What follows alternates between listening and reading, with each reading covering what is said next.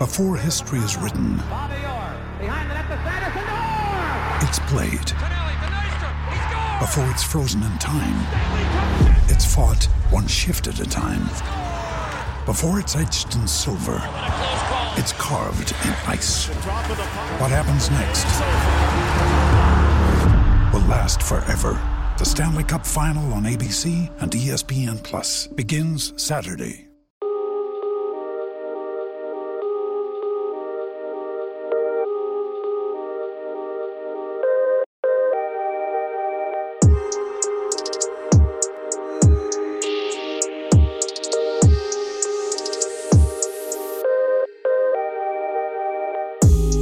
Hello, everyone, and welcome to Sportsmanal, the podcast where all your favorite video game podcasters are surrounded by the grim visage of sports, threatening to return and to kill us all in the process. I am one of your hosts, editor-at-large for fanbyte.com, John Warren, and with me are the regulars, so let's introduce them. First, there is social editor Nikki Grayson. Hello, that's a me. Wow. There is guides editor Dylan Skiffington. Hey there, hi. There is, of course, editor-in-chief Danielle Riondo. I'm ready to be surrounded by sports. Thanks, Danielle. I love your enthusiasm. They're going to attack soon. And we are super honored, humbled, and excited to have Natalie Weiner, furloughed SB Nation staff writer.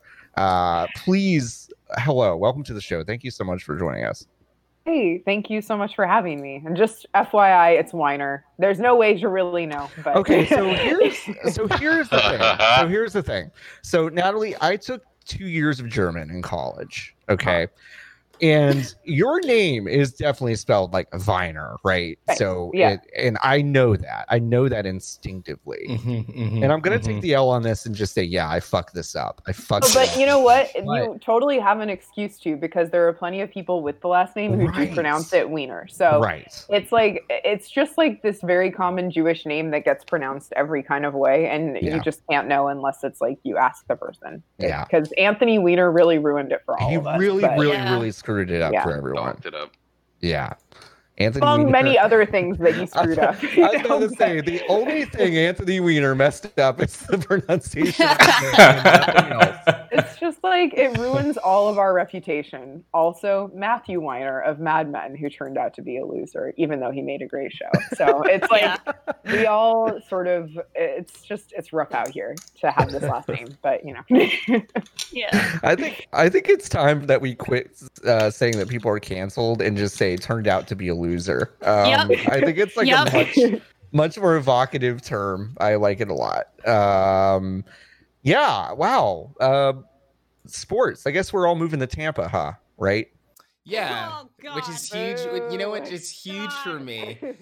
I'm so excited to move to Tampa Bay, Florida, so I can kind of retire early at the ripe young age of 24, and I guess be in charge of my WWE 24/7 championship. I was about to say, do y'all realize how much more likely it is now that Tom fucking Brady is going to appear on WWE programming now?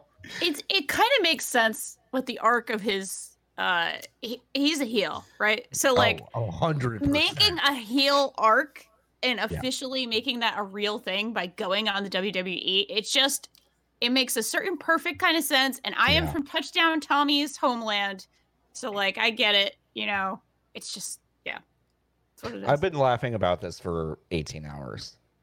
It's so funny. I just can't get over the fact that the Patriots were forced to take trash in exchange. That's, I guess, a small benefit to anything good happening to Tom Brady, or anything that Tom Brady wants happening to Tom Brady. Yes.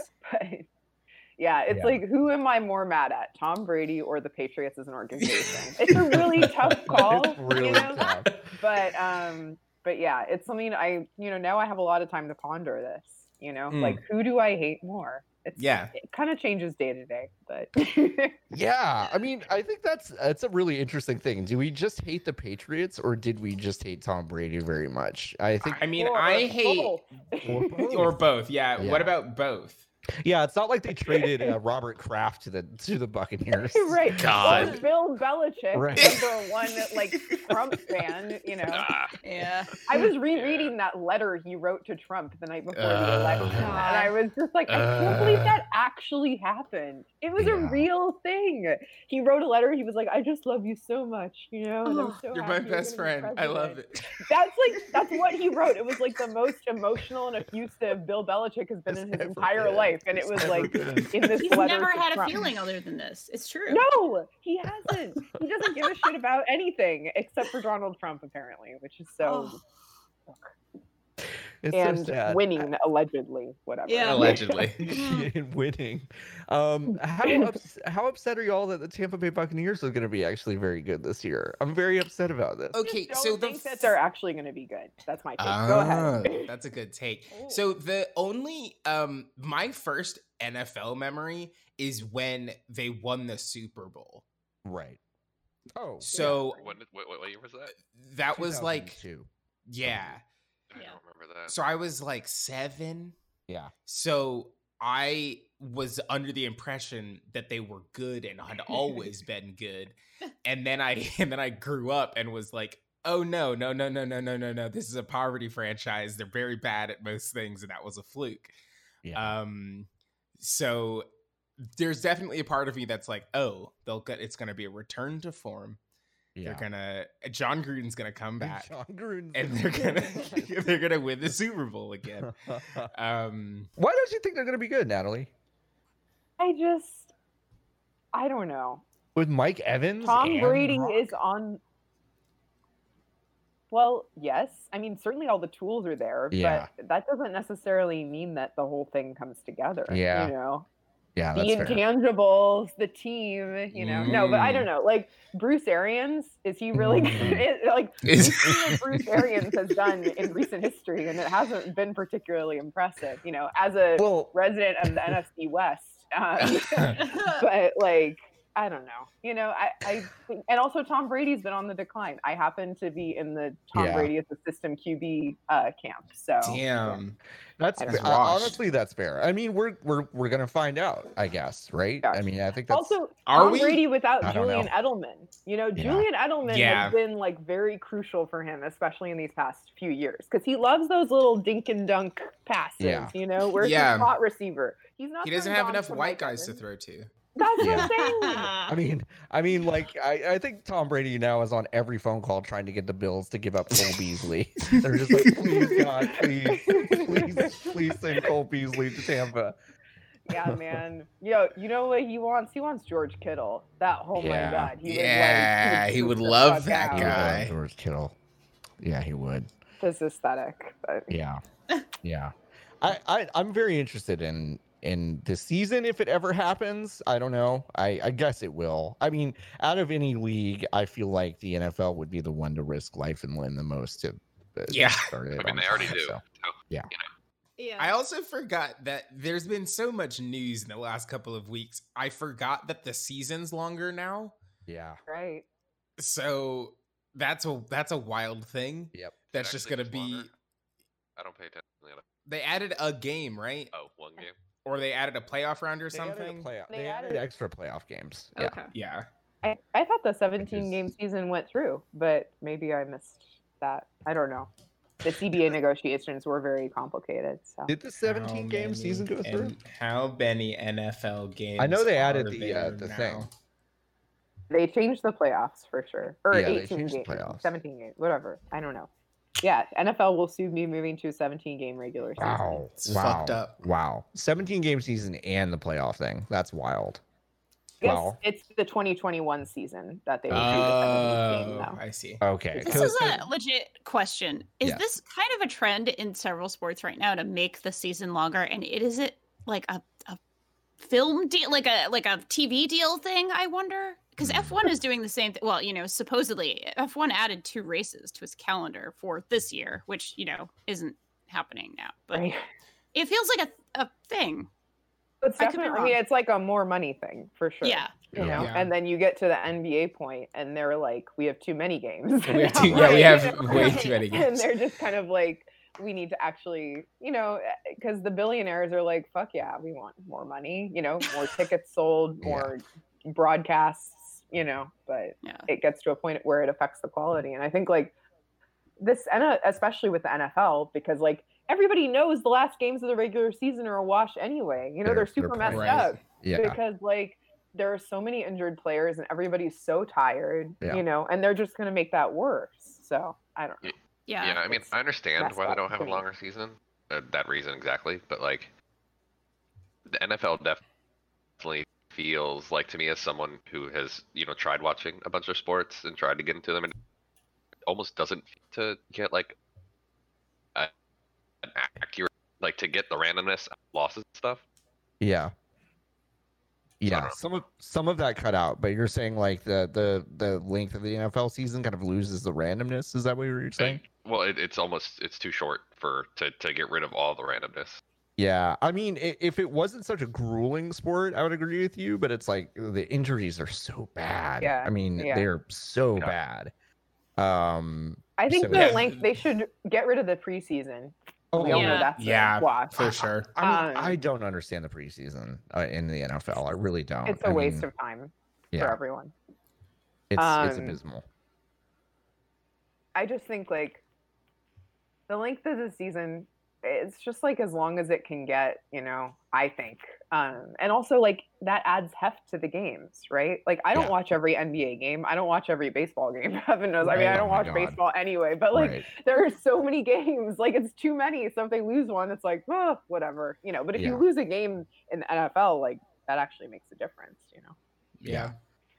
Yeah, I was getting into. I mean, this is a reason a lot of people do like baseball. I feel like there's stat nerds and stuff like that. But it's like when I was trying to get into baseball after just being a football fan, you know, years and years ago, I was like put off by the fact that, you know, a great team could be like a 55% win team. Like I'm like, oh, wait, like what? Like this team lost 9 games in a row and is still considered the best in their division or something. Like that's like a weird.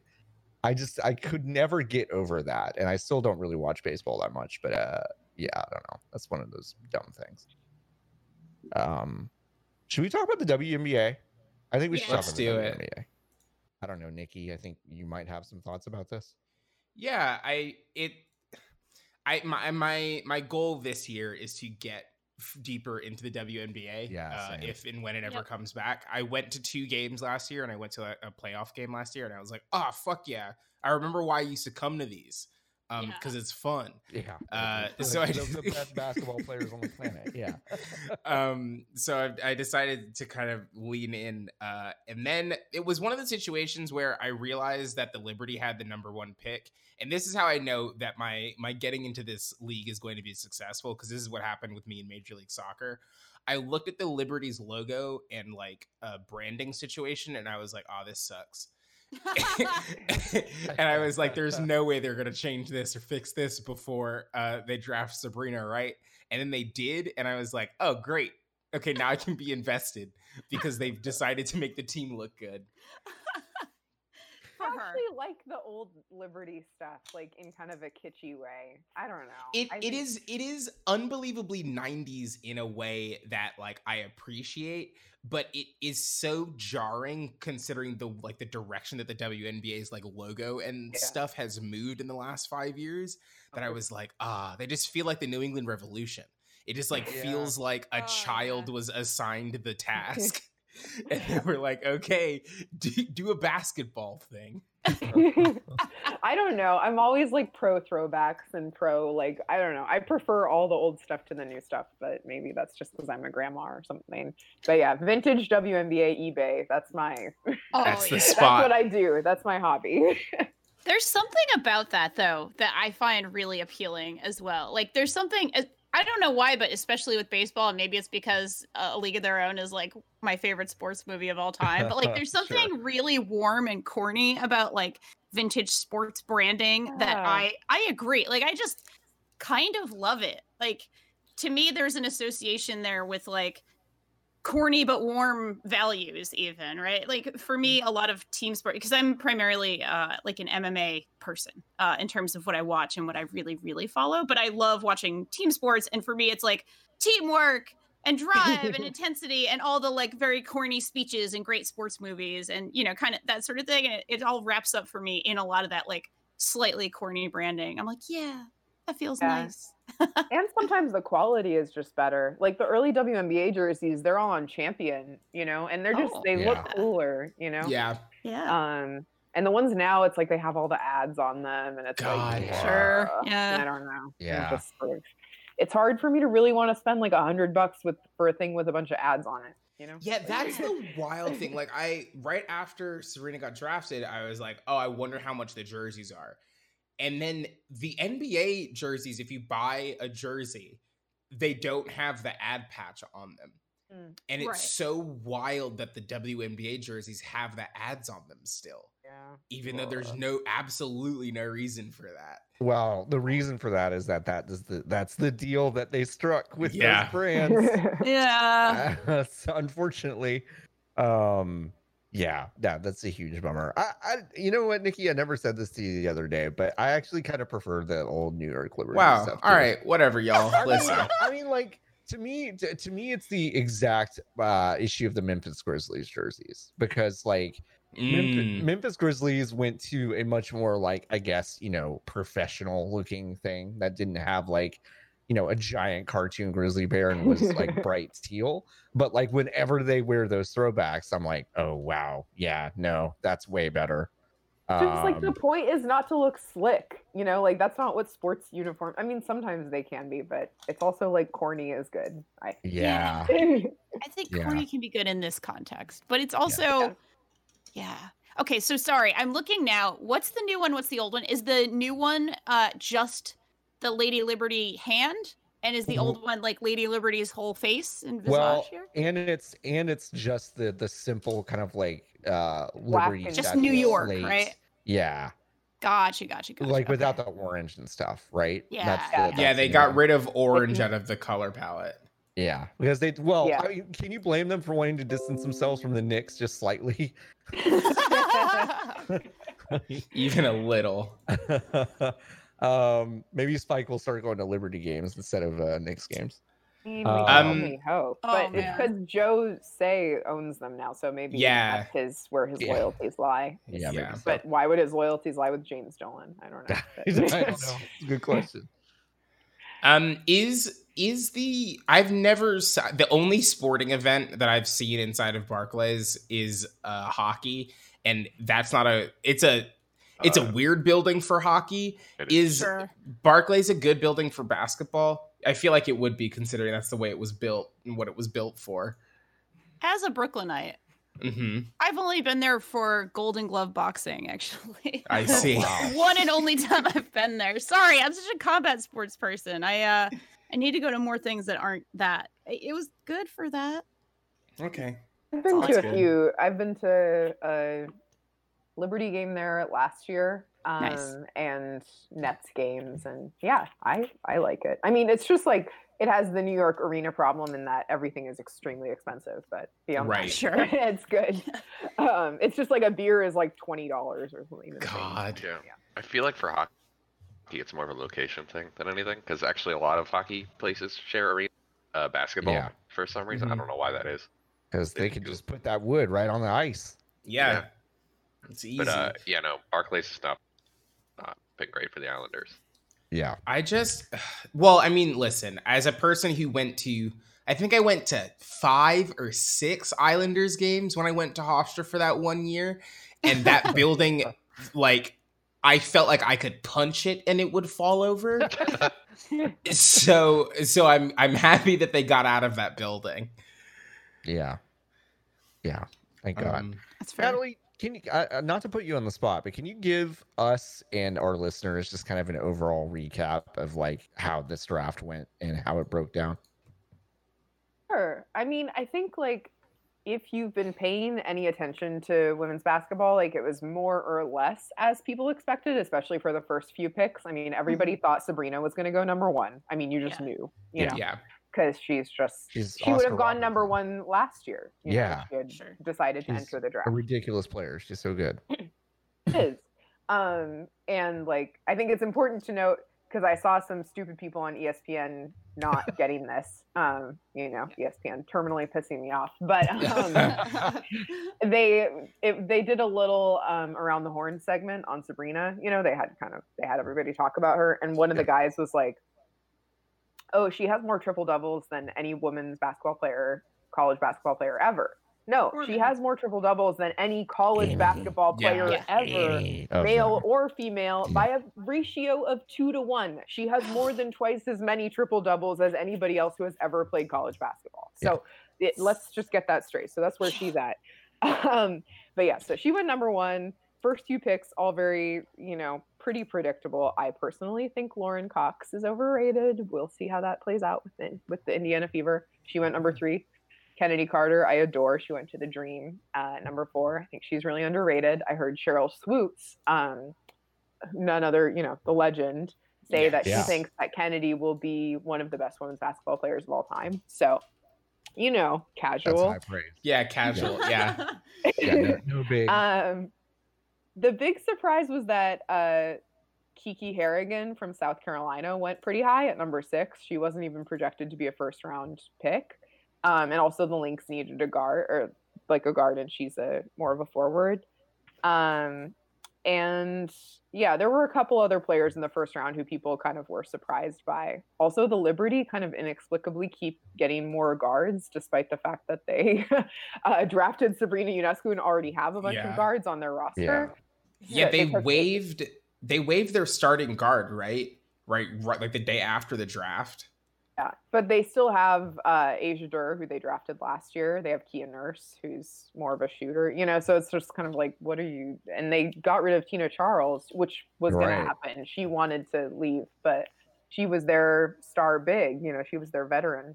Yeah. So now it's kind of like, what's going to happen there? But yeah, I think most people are impressed with what the Liberty did during the draft. They had a bajillion first round picks, and also the Wings.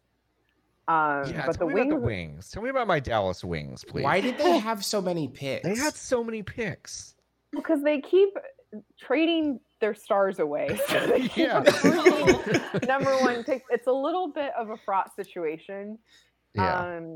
They had a really good draft, but the organization is in a weird place. You don't have Liz Cambage and Skylar Diggins both clamoring to leave a place that's in like a healthy spot. You know what I mean? Right. Like, these are your 2-star players. And there was some news that broke actually like the first weekend of the pandemic that I had missed until like 2 weeks ago.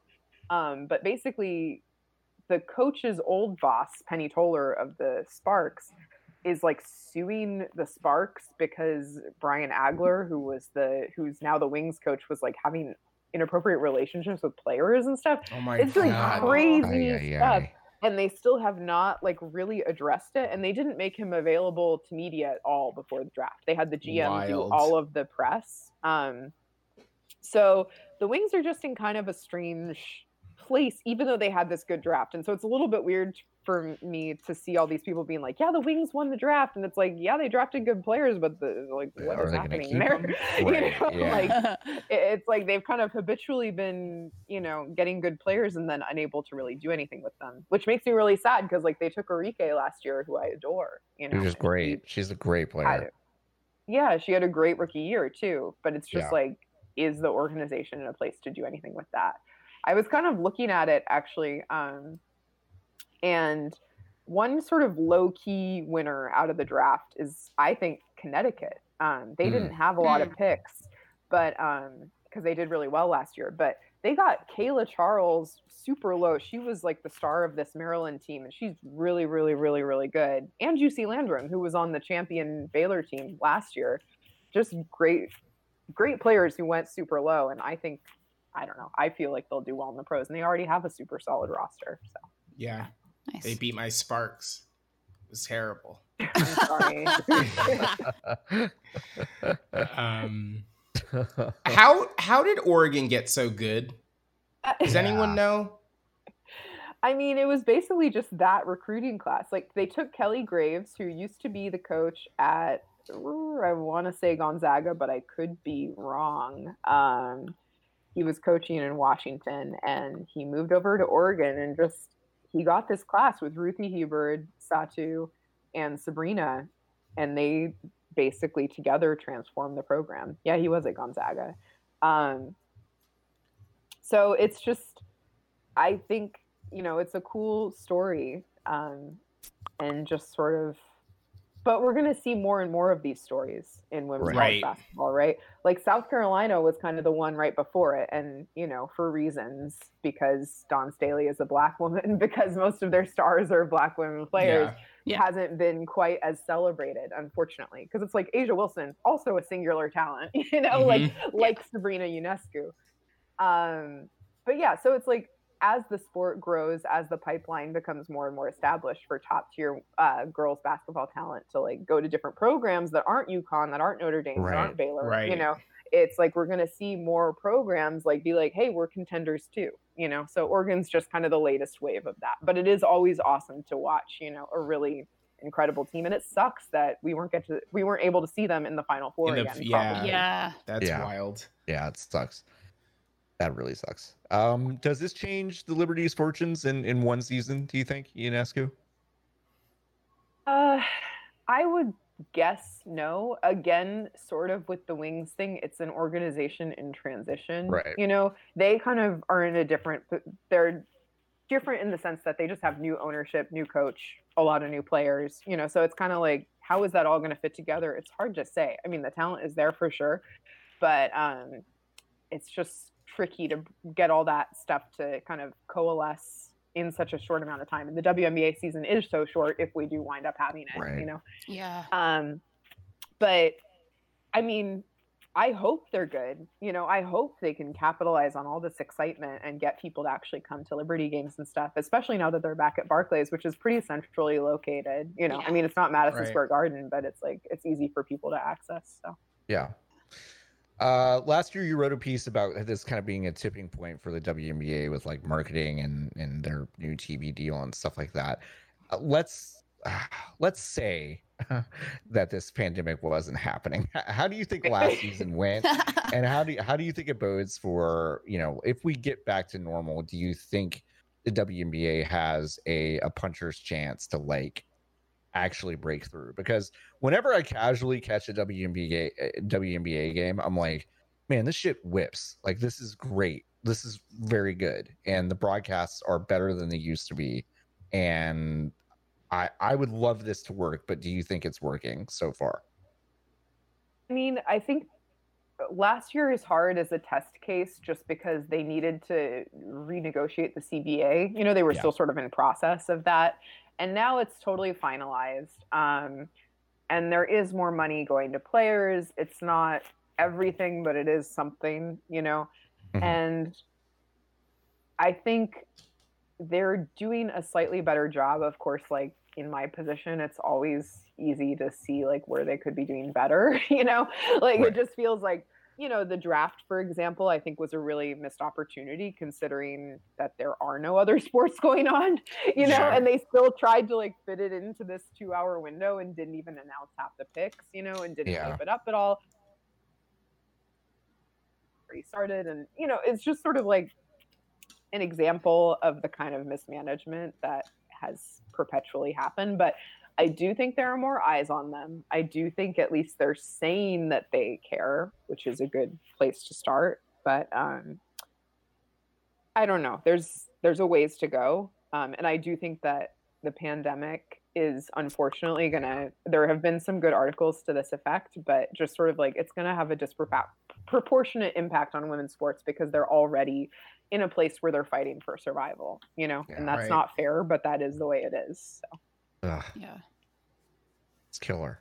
Not to be a downer, but the thing is that the talent is there, like the talent's never been better, because more and more girls are playing basketball at younger and younger ages. So it just means that there are going to be, more really talented girls entering the league. The problem now is like most of the people drafted in the second and third rounds won't make a roster, because there just aren't enough spots. There are like 12 teams with 12 spots each, and some of them might even only have 11 just because of the new cap rules. So, you know, and people play longer because the salaries are lower, et cetera. Right. Et cetera. Right. Is it still the case? This is I am very interested in basketball, but I'm just sort of starting to get into it. Is it still the case where a lot of pro players, WNBA players, will still play, overseas for a part of the year? Yeah. Okay, that's still the case. Yeah. Oh yeah. No, Gotcha. and that's like a big question, that was sort of looming around the CBA negotiations, right? Sure. Like ideally they would not have to do that, because it means they're playing basketball all year long. It makes them more injury prone because they're, fatigued. Yeah. And also like they're still making more overseas than they do here, Sure. which is why they do it, So it's like, it's a crazy thing. Like the WNBA, the best league in the world, like nobody's disputing that. That's their side gig. Their real job is over in Russia. Right. So it's just like, and only when they're able to stop doing that, that's when we'll be able to say like, okay, the WNBA is like a legit thing, because no professional athlete should have to play in 2 leagues. In 2 leagues. Yeah, the NWSL is the same way. Like the players are like the NWSL. Well, maybe prior to maybe like a couple of years ago, now that the Women's Champions League in like France and England exists, but like the NWSL without a doubt was the best women's soccer league in the world. But like almost every single player that wasn't on the United States women's national team was playing other places for most of the year. So it just like there's a huge disconnect there. Yeah. Yeah. Unbelievable. Yeah. It's like, I mean, it's hard not to be, to feel like, I don't know, nihilistic about all of it, but also like women will continue to play sports and it'll all continue to happen. Course. It might continue to be like a battle, but like the will is there, so you just hope that soon, maybe someday people will like get it through their heads that like, this is not, not inherently worse because women are doing it, and we're still sort of dealing with that fundamental assumption at the core. And that's where the real hurdle is. So it's just sort of getting people to understand, like, just watch it, it's fun. It's a sport. Like it's sometimes it doesn't look like the NBA, but sometimes it does, so it's like, I don't know. You just have to give it a shot. Well, and also it not looking like the NBA. I mean, like I've heard that, and I think I used to perpetuate that shit too. Like I think I used to say that as a teen and college student that was just like, oh, it just doesn't look like the NBA. But it's like, if you fundamentally appreciate aspects of basketball, it just looks different. And also the shit that they do in the WNBA has a through line of really impressive skill that like is astonishing to watch if you actually like basketball. Like it's it doesn't look like the NBA. It looks like its own thing. And I think that's like, I don't know. I've learned that that's an exciting thing in and of itself. So I don't know. I think people win and if it comes back, and hopefully it's a win, and hopefully it's soon. I guess safely if possible. So fingers crossed. Fingers crossed. Hey, did y'all watch The Last Dance? Yes, I did. I don't know who this guy is. Yeah, never heard of him. Never heard of this guy. Nikki is 4 years old. Dylan is 5 years old, and Danielle and I are both old enough to know who Michael Jordan is. Boomers. Because we're boomers. What have we learned about Michael Jordan from these 2 episodes? Anything that we didn't already know? Good at basketball. Yeah. Okay. So you didn't know he was good at basketball. No. I had absolutely no idea that he was good at basketball. Yeah. So kind of I learned that. No, here's what I did legitimately learn. Everyone smoked all the time in the 80s, late 80s, early 90s, I guess. Everyone, like every single person was constantly smoking. You could smoke inside, which is buck wild. Now I feel old, and I'm not that old, but like anyway. And then And Phil Jackson looked really good when he was coaching the Bulls. Yeah. The beard situation was really good. That's what I learned. Yeah. Yeah, he was a slick looking dude. He was. Yeah. I went, I had dinner next to him once in Boston when he was. Wow. Yeah. Wow. I know. I mean, it was like during the 2008 season when I was going to a fair number of Celtics games for fun, and it wasn't there. It was at like a. Okay, so Boston has this hotel called the Liberty Hotel, which used to be a prison. This is not a joke. It actually used to be a prison. They converted it to a luxury hotel with a nice restaurant. And also, if you have surgery at one of the main hospitals there, that's like their home hotel because it's connected to the hospital. Anyway. That's my story. That is I learned a lot about unbelievably Michael Boston. Jackson's childhood that I had no idea. I always assumed Michael Jackson. I can't believe you learned a lot about Michael Jackson. Oh wow! I'm so sorry. I need coffee. I need so much coffee. I actually I had a real point, but I'm giving up now. I'm gonna sit here. That was a bad mistake. What was your real point? I'm sorry. Oh, no, no, it's not. It's fine. Everyone did that. Everyone called him Michael Jackson. I know, for, but it's bad because 10 years. as we're saying about canceled, Michael Jackson turned out to be a loser. Oh well. So sure. and Michael Jordan is not apparently. Well, at least not. I mean, yeah, there's things. There's things. Yes. There are things for sure. He was not a loser in basketball. Yeah. The whole thing about he was good. What did you learn about his childhood? Just the whole thing about his brother kind of pushing him and both parents being very super driven and being like, no, you're going to do sports because you're going to learn about life. And also you're going to stay out of trouble. Yeah. And the thing about with him and Larry being like, okay, you just have to drive for every little piece, every little bit. That was like, okay, this makes sense that this person would be like an almost maniacal, competitive sort of figure if you grew up with that. And that is normal. Like every day and normal, even as a child, is driving for every tiny advantage. Then, kind of makes sense he grew up the way he did. Yeah. That pliers anecdote was lol. He didn't even know what pliers were. I was like, get back in the house. All right. So good. It was just that made me laugh. I don't know. I don't know. I was not a huge basketball fan at that point in my life because I was 7, 8, I don't know, during that year. So I knew who they were, but I didn't really know anything about the team. So it was definitely enlightening for me. Yeah. I mean, I remember a lot from that era, not really some of the details, which I'll talk about in a second, but I mean, it is remarkable to talk about a team that won 6 championships in 8 years. That's, that's like 1950s Boston Celtics shit, So that's, Yeah, before basketball was basketball. Right. Yeah, exactly.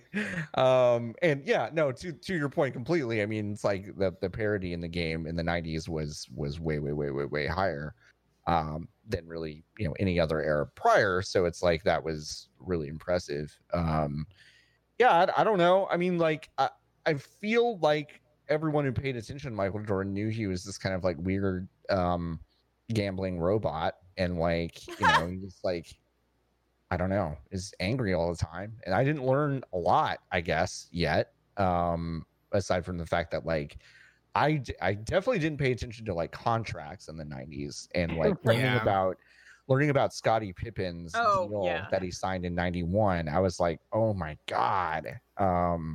A 7-year deal is just an insane thing. Million? Right. Yeah. For 18 million. Yeah. $2 million. Yeah.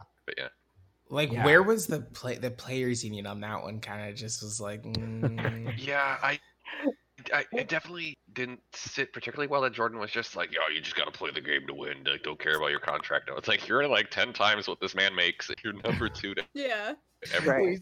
He's getting the most lucrative endorsement deals in history up to this point, and it's just don't worry about it, just play. And I'm like, okay, dude, okay. I think that shoes, Right. question that Scottie Pippen came off as the most like as the hero of the first 2 episodes. He's like the undersung legend, which I think is fair. And Jerry Krause came off as the villain, which is a little sad because he's dead, but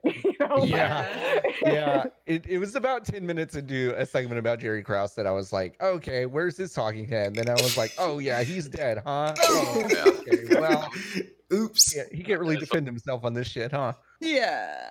No, he can't. As someone who didn't know any of that, I definitely was just like, is this man alive? Like, after the first episode, be like, oh nope, this makes a lot more sense now. Yeah. I don't know. It's so weird, and I mean, it definitely does feel like a documentary that was decided to be released when he watched the Cleveland Cavaliers win the NBA championship, which is exactly the context of Michael Jordan agreeing to release the footage. So, what a petty dude, huh? She's so good. It's just like, how are you so insecure when you are literally like one of the greatest athletes of all time? I can't.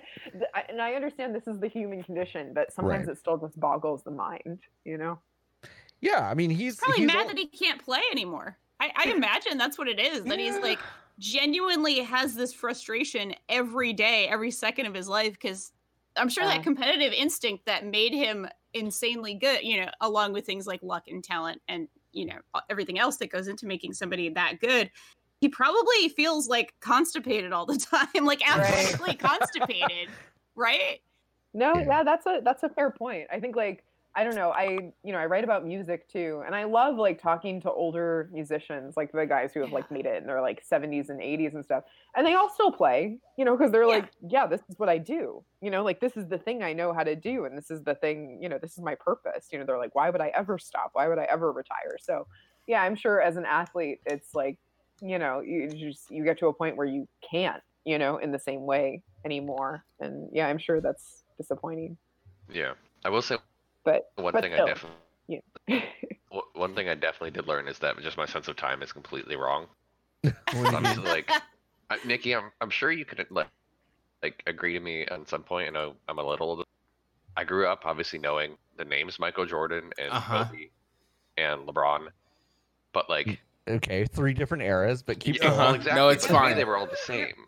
Like, I know that Jordan basically retired when I was 7. Yeah. Like Jordan, like in the same realm as the people that I actually associate with me being a kid. Yeah. And my sense of time is completely wrong. Like I even looked at Kobe. Kobe was like 7 or 8 years into his career by the time I was like old enough to realize who. And then I'm actually more of a like age. Like I think I was like 10 when LeBron started, and Kobe and Jordan are completely different, which is weird.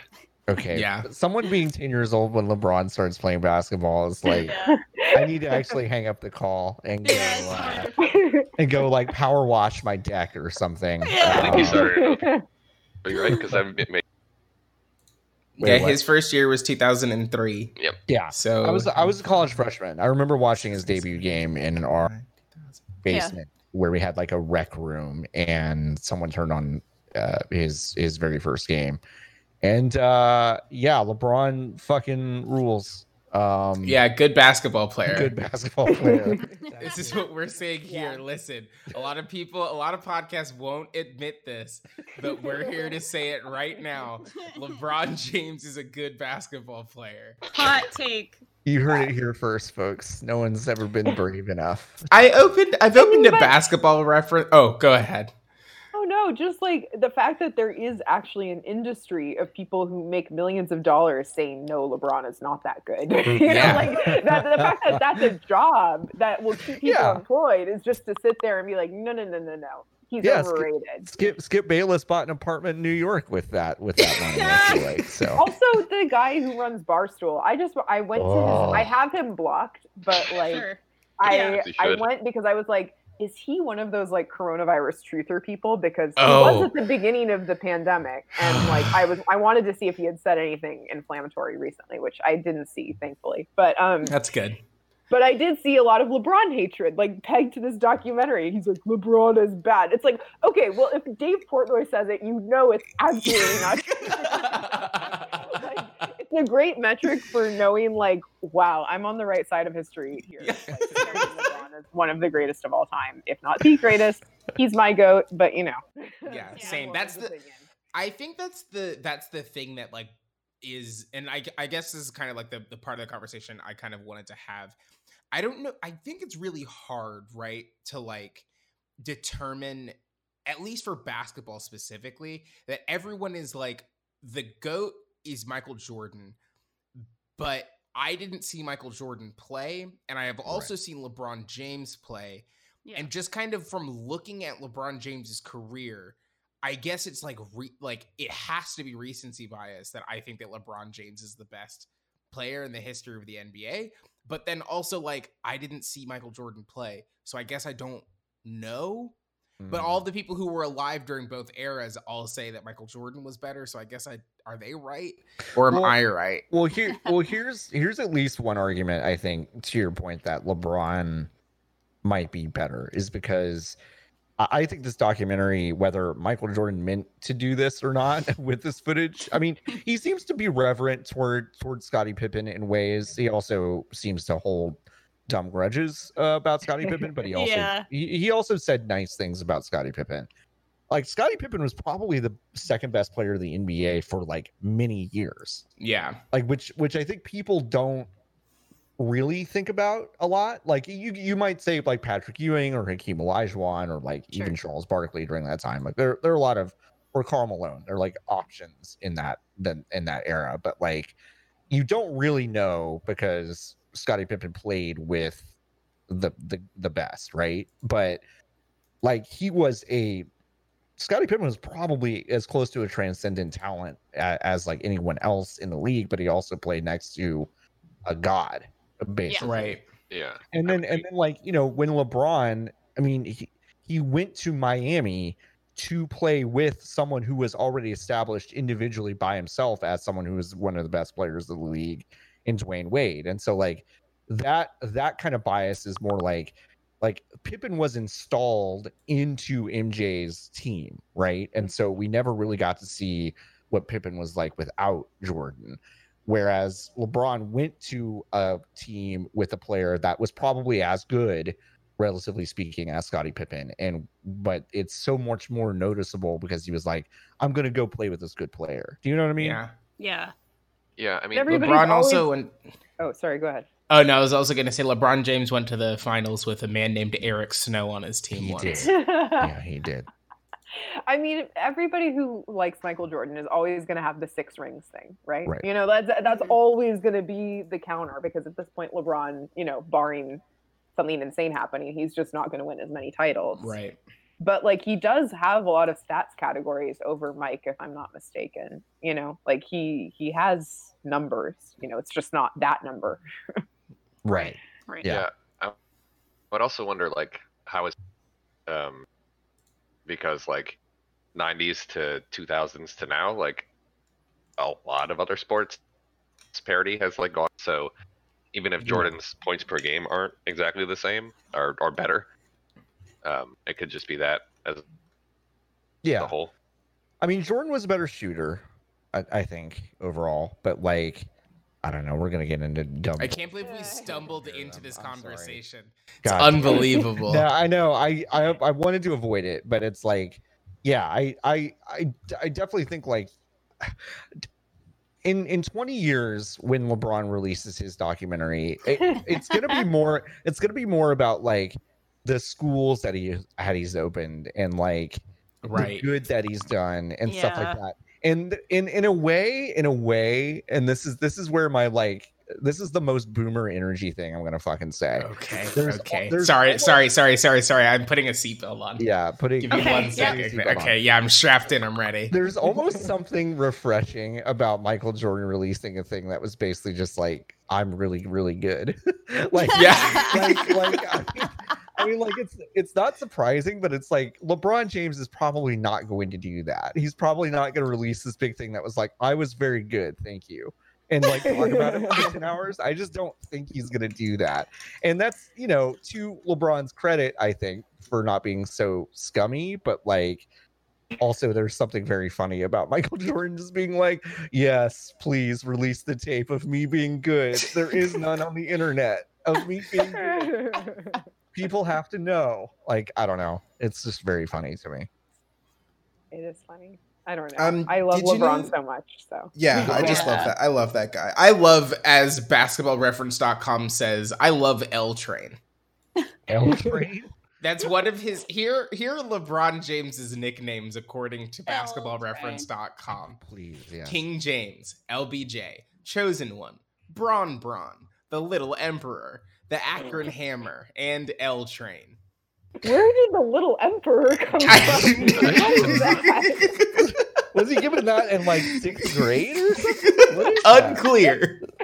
The Little Emperor. We need to understand the etymology of the Little Emperor, because that is confusing. Yeah, that sounds he's like not John little. Stockton's He's like never been something. little, and he grew up poor. So why would he be an emperor? Why would he be an emperor? It's unclear. That's very strange. Can we talk about how LBJ was ever for him? I think that's really funny to me. Like, I don't know. Like the SEO of trying to replace the president is very funny to me. Yeah. Just like, yeah, no, we got to get out there. Here, let me go into incognito mode and Google LBJ. Yeah, get in there. Get in there right now.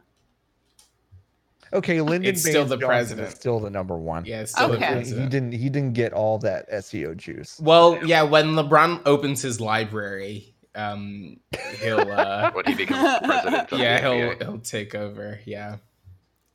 I would vote for LeBron for president, I think. Yeah. Damn, thanks. That's huge. Yeah. Did you know that this is unrelated. I didn't realize that Ken Griffey Jr. ran for president once.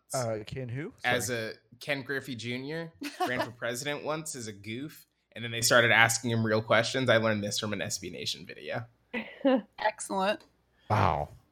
What platform did he run under? He was good at baseball. Ah. Okay. Yeah, the baseball. Any other parting thoughts for The Last Dance? Anything? It's just a good documentary. Like, sure. It obviously has a pretty steady hand.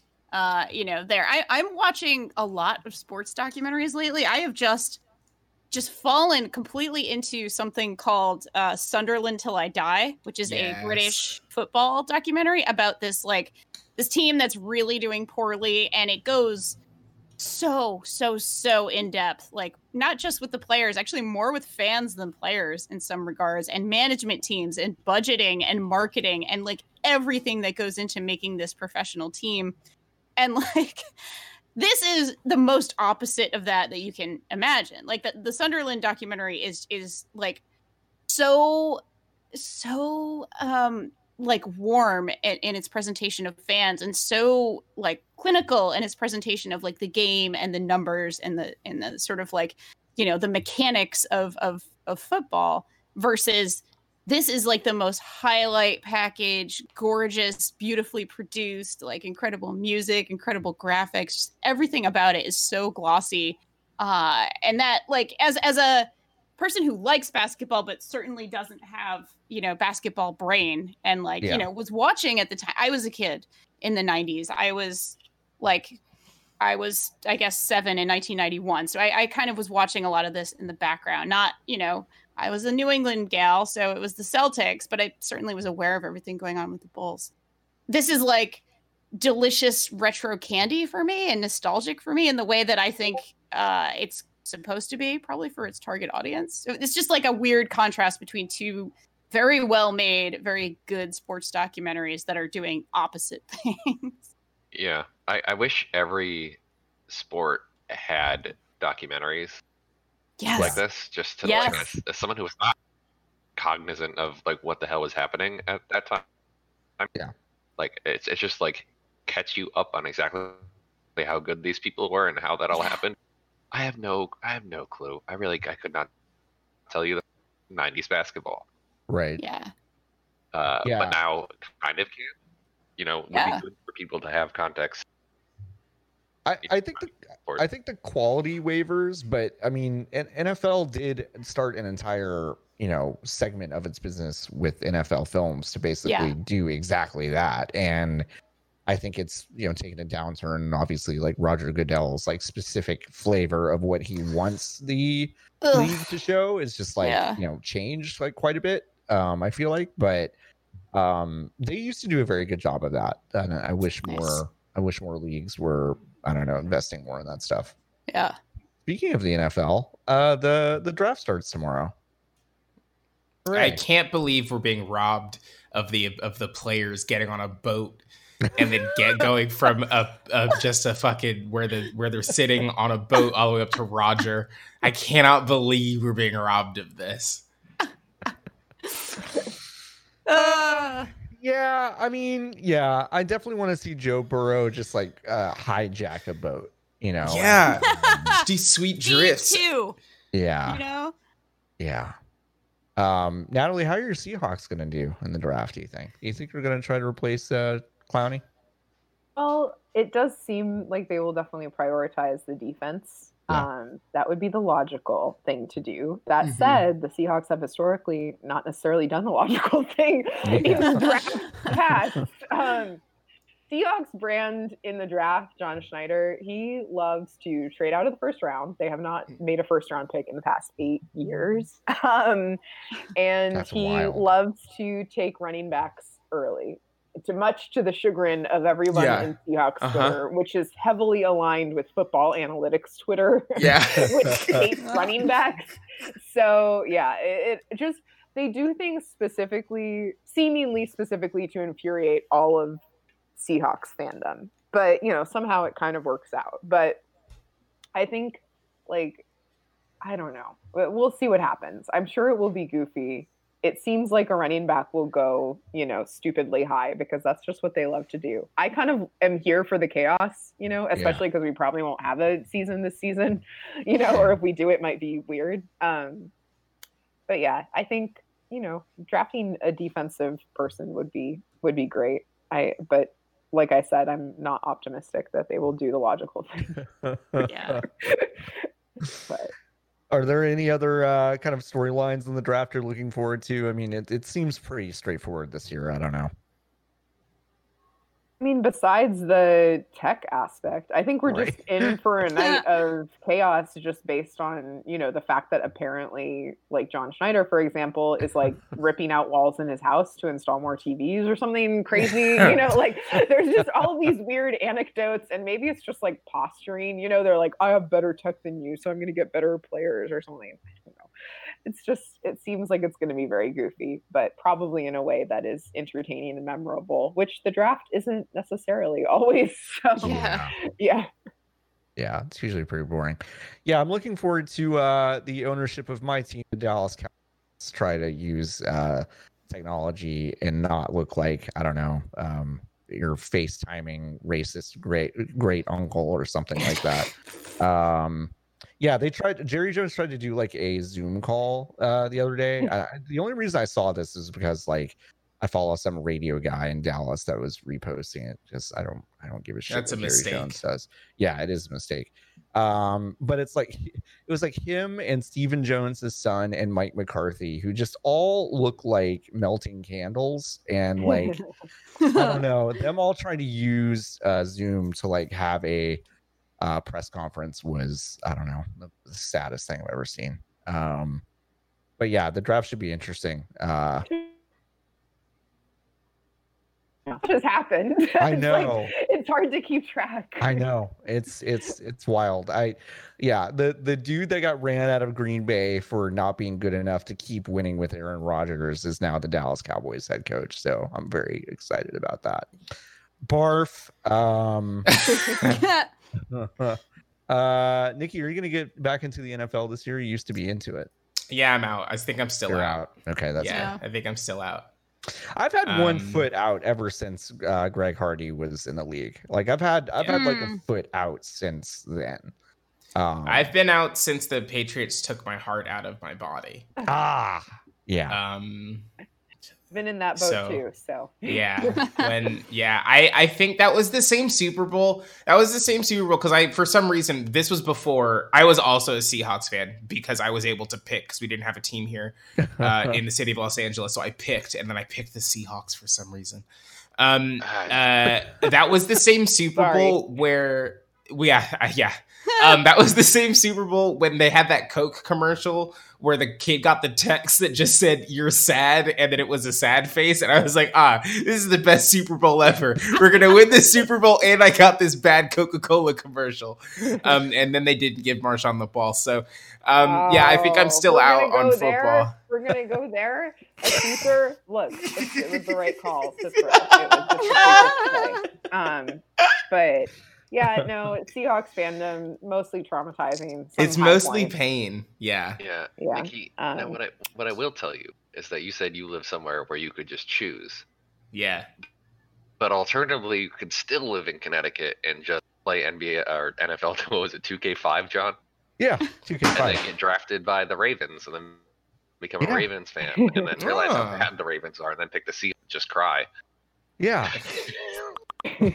Well, the Ravens are actually okay now. Finally, they're good now. Believe it? Except Lamar Jackson apparently cordially tweeting with Trump. Like, what's going on here? Can't we have anything? Like, what's going on? That was really funny. I was writing a little news blurb about Lamar Jackson being on the cover of Madden 20 yesterday, and I missed that. I just missed that, and then I was like, "Oh, word? What are you doing?" No. So upsetting. Lamar is so good, I thought. And now it turns out he's a loser. Really depressing. You know who isn't though? My king, Russell Wilson. Icon, legend, man who used to dress poorly and then got married to a woman who was like, not anymore. Husband to Sierra. I mean, that alone is like an iconic status to hold. But yeah, I don't know. He's great. He's been doing some great corny quarantine content. He and Sierra together. It's been good. Quarantine. Is he the is Russell Wilson the corniest player in the NFL? Possibly, but like honestly, he's self-aware about it at this point. Sure. And I think he kind of always has been, which weirdly reduces the corniness or at least makes it more palatable. You know, like other players are more corny without realizing it. And Russell's just like, you know what? This is my brand and I'm going to do it. It worked for me. I bagged Sierra, so, you know, I should work for the rest of you. It's super easy. In one easy step, be corny, get Sierra. It's perfect. I mean, you know, the multi-millionaire football player part probably didn't hurt, but, you know, the corniness was certainly part of it, you know. Yeah. All right. Any parting shots for anyone about the NFL draft or anything else going on in sports? I mean, we talked about Tampa. The Bundesliga is coming back. This is a small thing. The Bundesliga is coming back. Which is buck wild. Huh. So why is that? We'll see how that goes. Why is the buck wild? That's coming because back? the world is still actively ending. So then to be like, we're gonna play soccer in Germany now is wild. See, but they don't touch the ball with their hands. They're fine. Oh fuck! You're right. Didn't even think about that. You didn't even think about it that way, huh? Yeah, that's on me. Never mind. It's the only place the germs live, dude. Yeah, that's weird. What is their reasoning? That they need money? No, they're just gonna play it behind closed doors. Ah, okay. Because to get back to some sense of normalcy. What about hazmat soccer? Okay. But then all of the players would pass out to death. I mean, yeah, but that would be the challenge, right? Make everything half as long, right? Like, hey, I had to do a lot of physical activity in a hazmat suit last night. I'm sure people could do soccer. Could you play 40 minutes of soccer in a hazmat suit, Danielle? I could if I had proper hydration, yes. Okay. All right. No, I believe it. I love sports science. What? You know? No, they need to play in those giant balloons that you like climb inside of. Like a person Bubble holding the boy ball. soccer. Yeah. I don't hate this idea. I'm not gonna lie. If This was the exact conversation that Nickelodeon executives had in 1994, right before they came up with Guts. I mean, and Guts was great, so Yeah, it worked. Oh, we can't go a single fucking episode of the show without talking about Guts, huh? I mean, it's the best. It was the first sport. It was the first child sport. It was the first sport for kids. Yeah. Do you have it? Guts. Well, I think we should wrap up then. I mean, yeah. we've sports. We did a sports. I think we did. Yeah. We've been in the middle of sports. As much as is socially allowed. Yes. Yeah. I mean, we're all in different rooms in different states. And oh no, John, open your closet, bud. Oh no! Oh, I can't believe you've been coughing on all my clothes. Yeah. Well, Natalie Weiner, thank you so much for joining us. Where can we find you on the internet? Where can we look you up? Well, I mean, I'm on Twitter way too much, as is probably obvious to most people. My handle is just my name. It's Natalie Weiner. And yeah, I post most of the things I write there. I have like links to stuff and whatever. Recently, I mean, most of my stuff has been at SB Nation. Going forward, it will be everywhere. so yeah, just that's probably the best place to start. Awesome. But yeah, thank you so much for having me. This is fun. Yeah, thanks for coming on. Thank you for being here, especially on our very semi-experimental podcast. Oh, of course. Yeah. I mean, every podcast is like experimental. Right? It's true. It's true. Natalie also wrote a piece that I read most of this morning about Bonnie Raitt's Nick of Time album. That is pretty good. Oh, nice. That piece was like very special to me. It was just literally, I was like, I need an excuse to talk to Bonnie Raitt before I die, or heaven forbid she dies, So I need to make this happen. You got to shoot your shot. My dad had this album in the car for like a decade, and so I fell in love with it there. So it was a good read. Dylan, where can we find you online? On Twitter at Skippington_. I can't believe that underscore. We got to talk to Jack about that. You know what I mean? Yeah. We gotta go fight Skippington. We need to we'll pry it away from him. Danielle, where can we find you? You can find me on Twitter at Danielle RI. Nikki, where can we find you? You can find me on Twitter at Godsewa, GODSEWA. You can find me at Floppy Adult. You can also find Fanbyte at Fanbyte Media.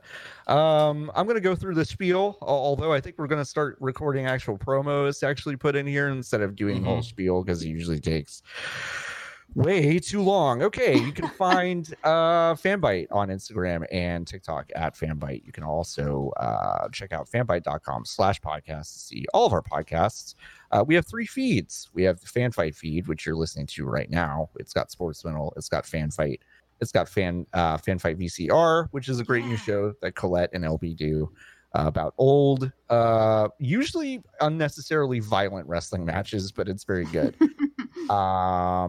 You can also check out the Fanbyte FM feed, which is a lot of news stuff and also just kind of experimental conversational stuff. East Coast Office Hours is a great show that Danielle and Merritt do, which is a lot of fun.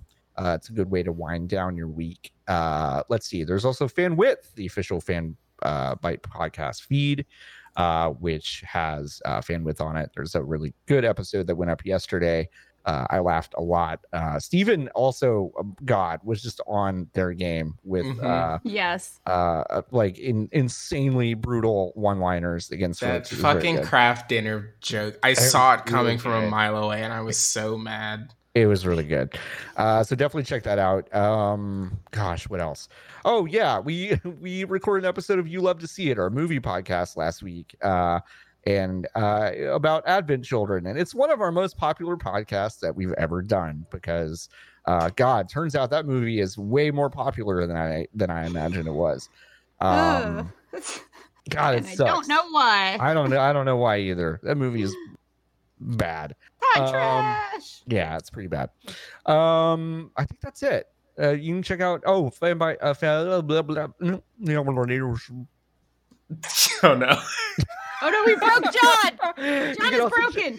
You can also check out twitch.tv/fanbyte. We stream there often. Gosh. That's the spiel. That's the it. Show. I'm gonna say, hey Dylan, why don't you send us out this week? What? Can send us out? Yeah. Oh, well, thanks for watching Sports Middle, guys, and everyone else. No, it's good. Thank you so much, Dylan. All right. Bye. Bye. Turns out.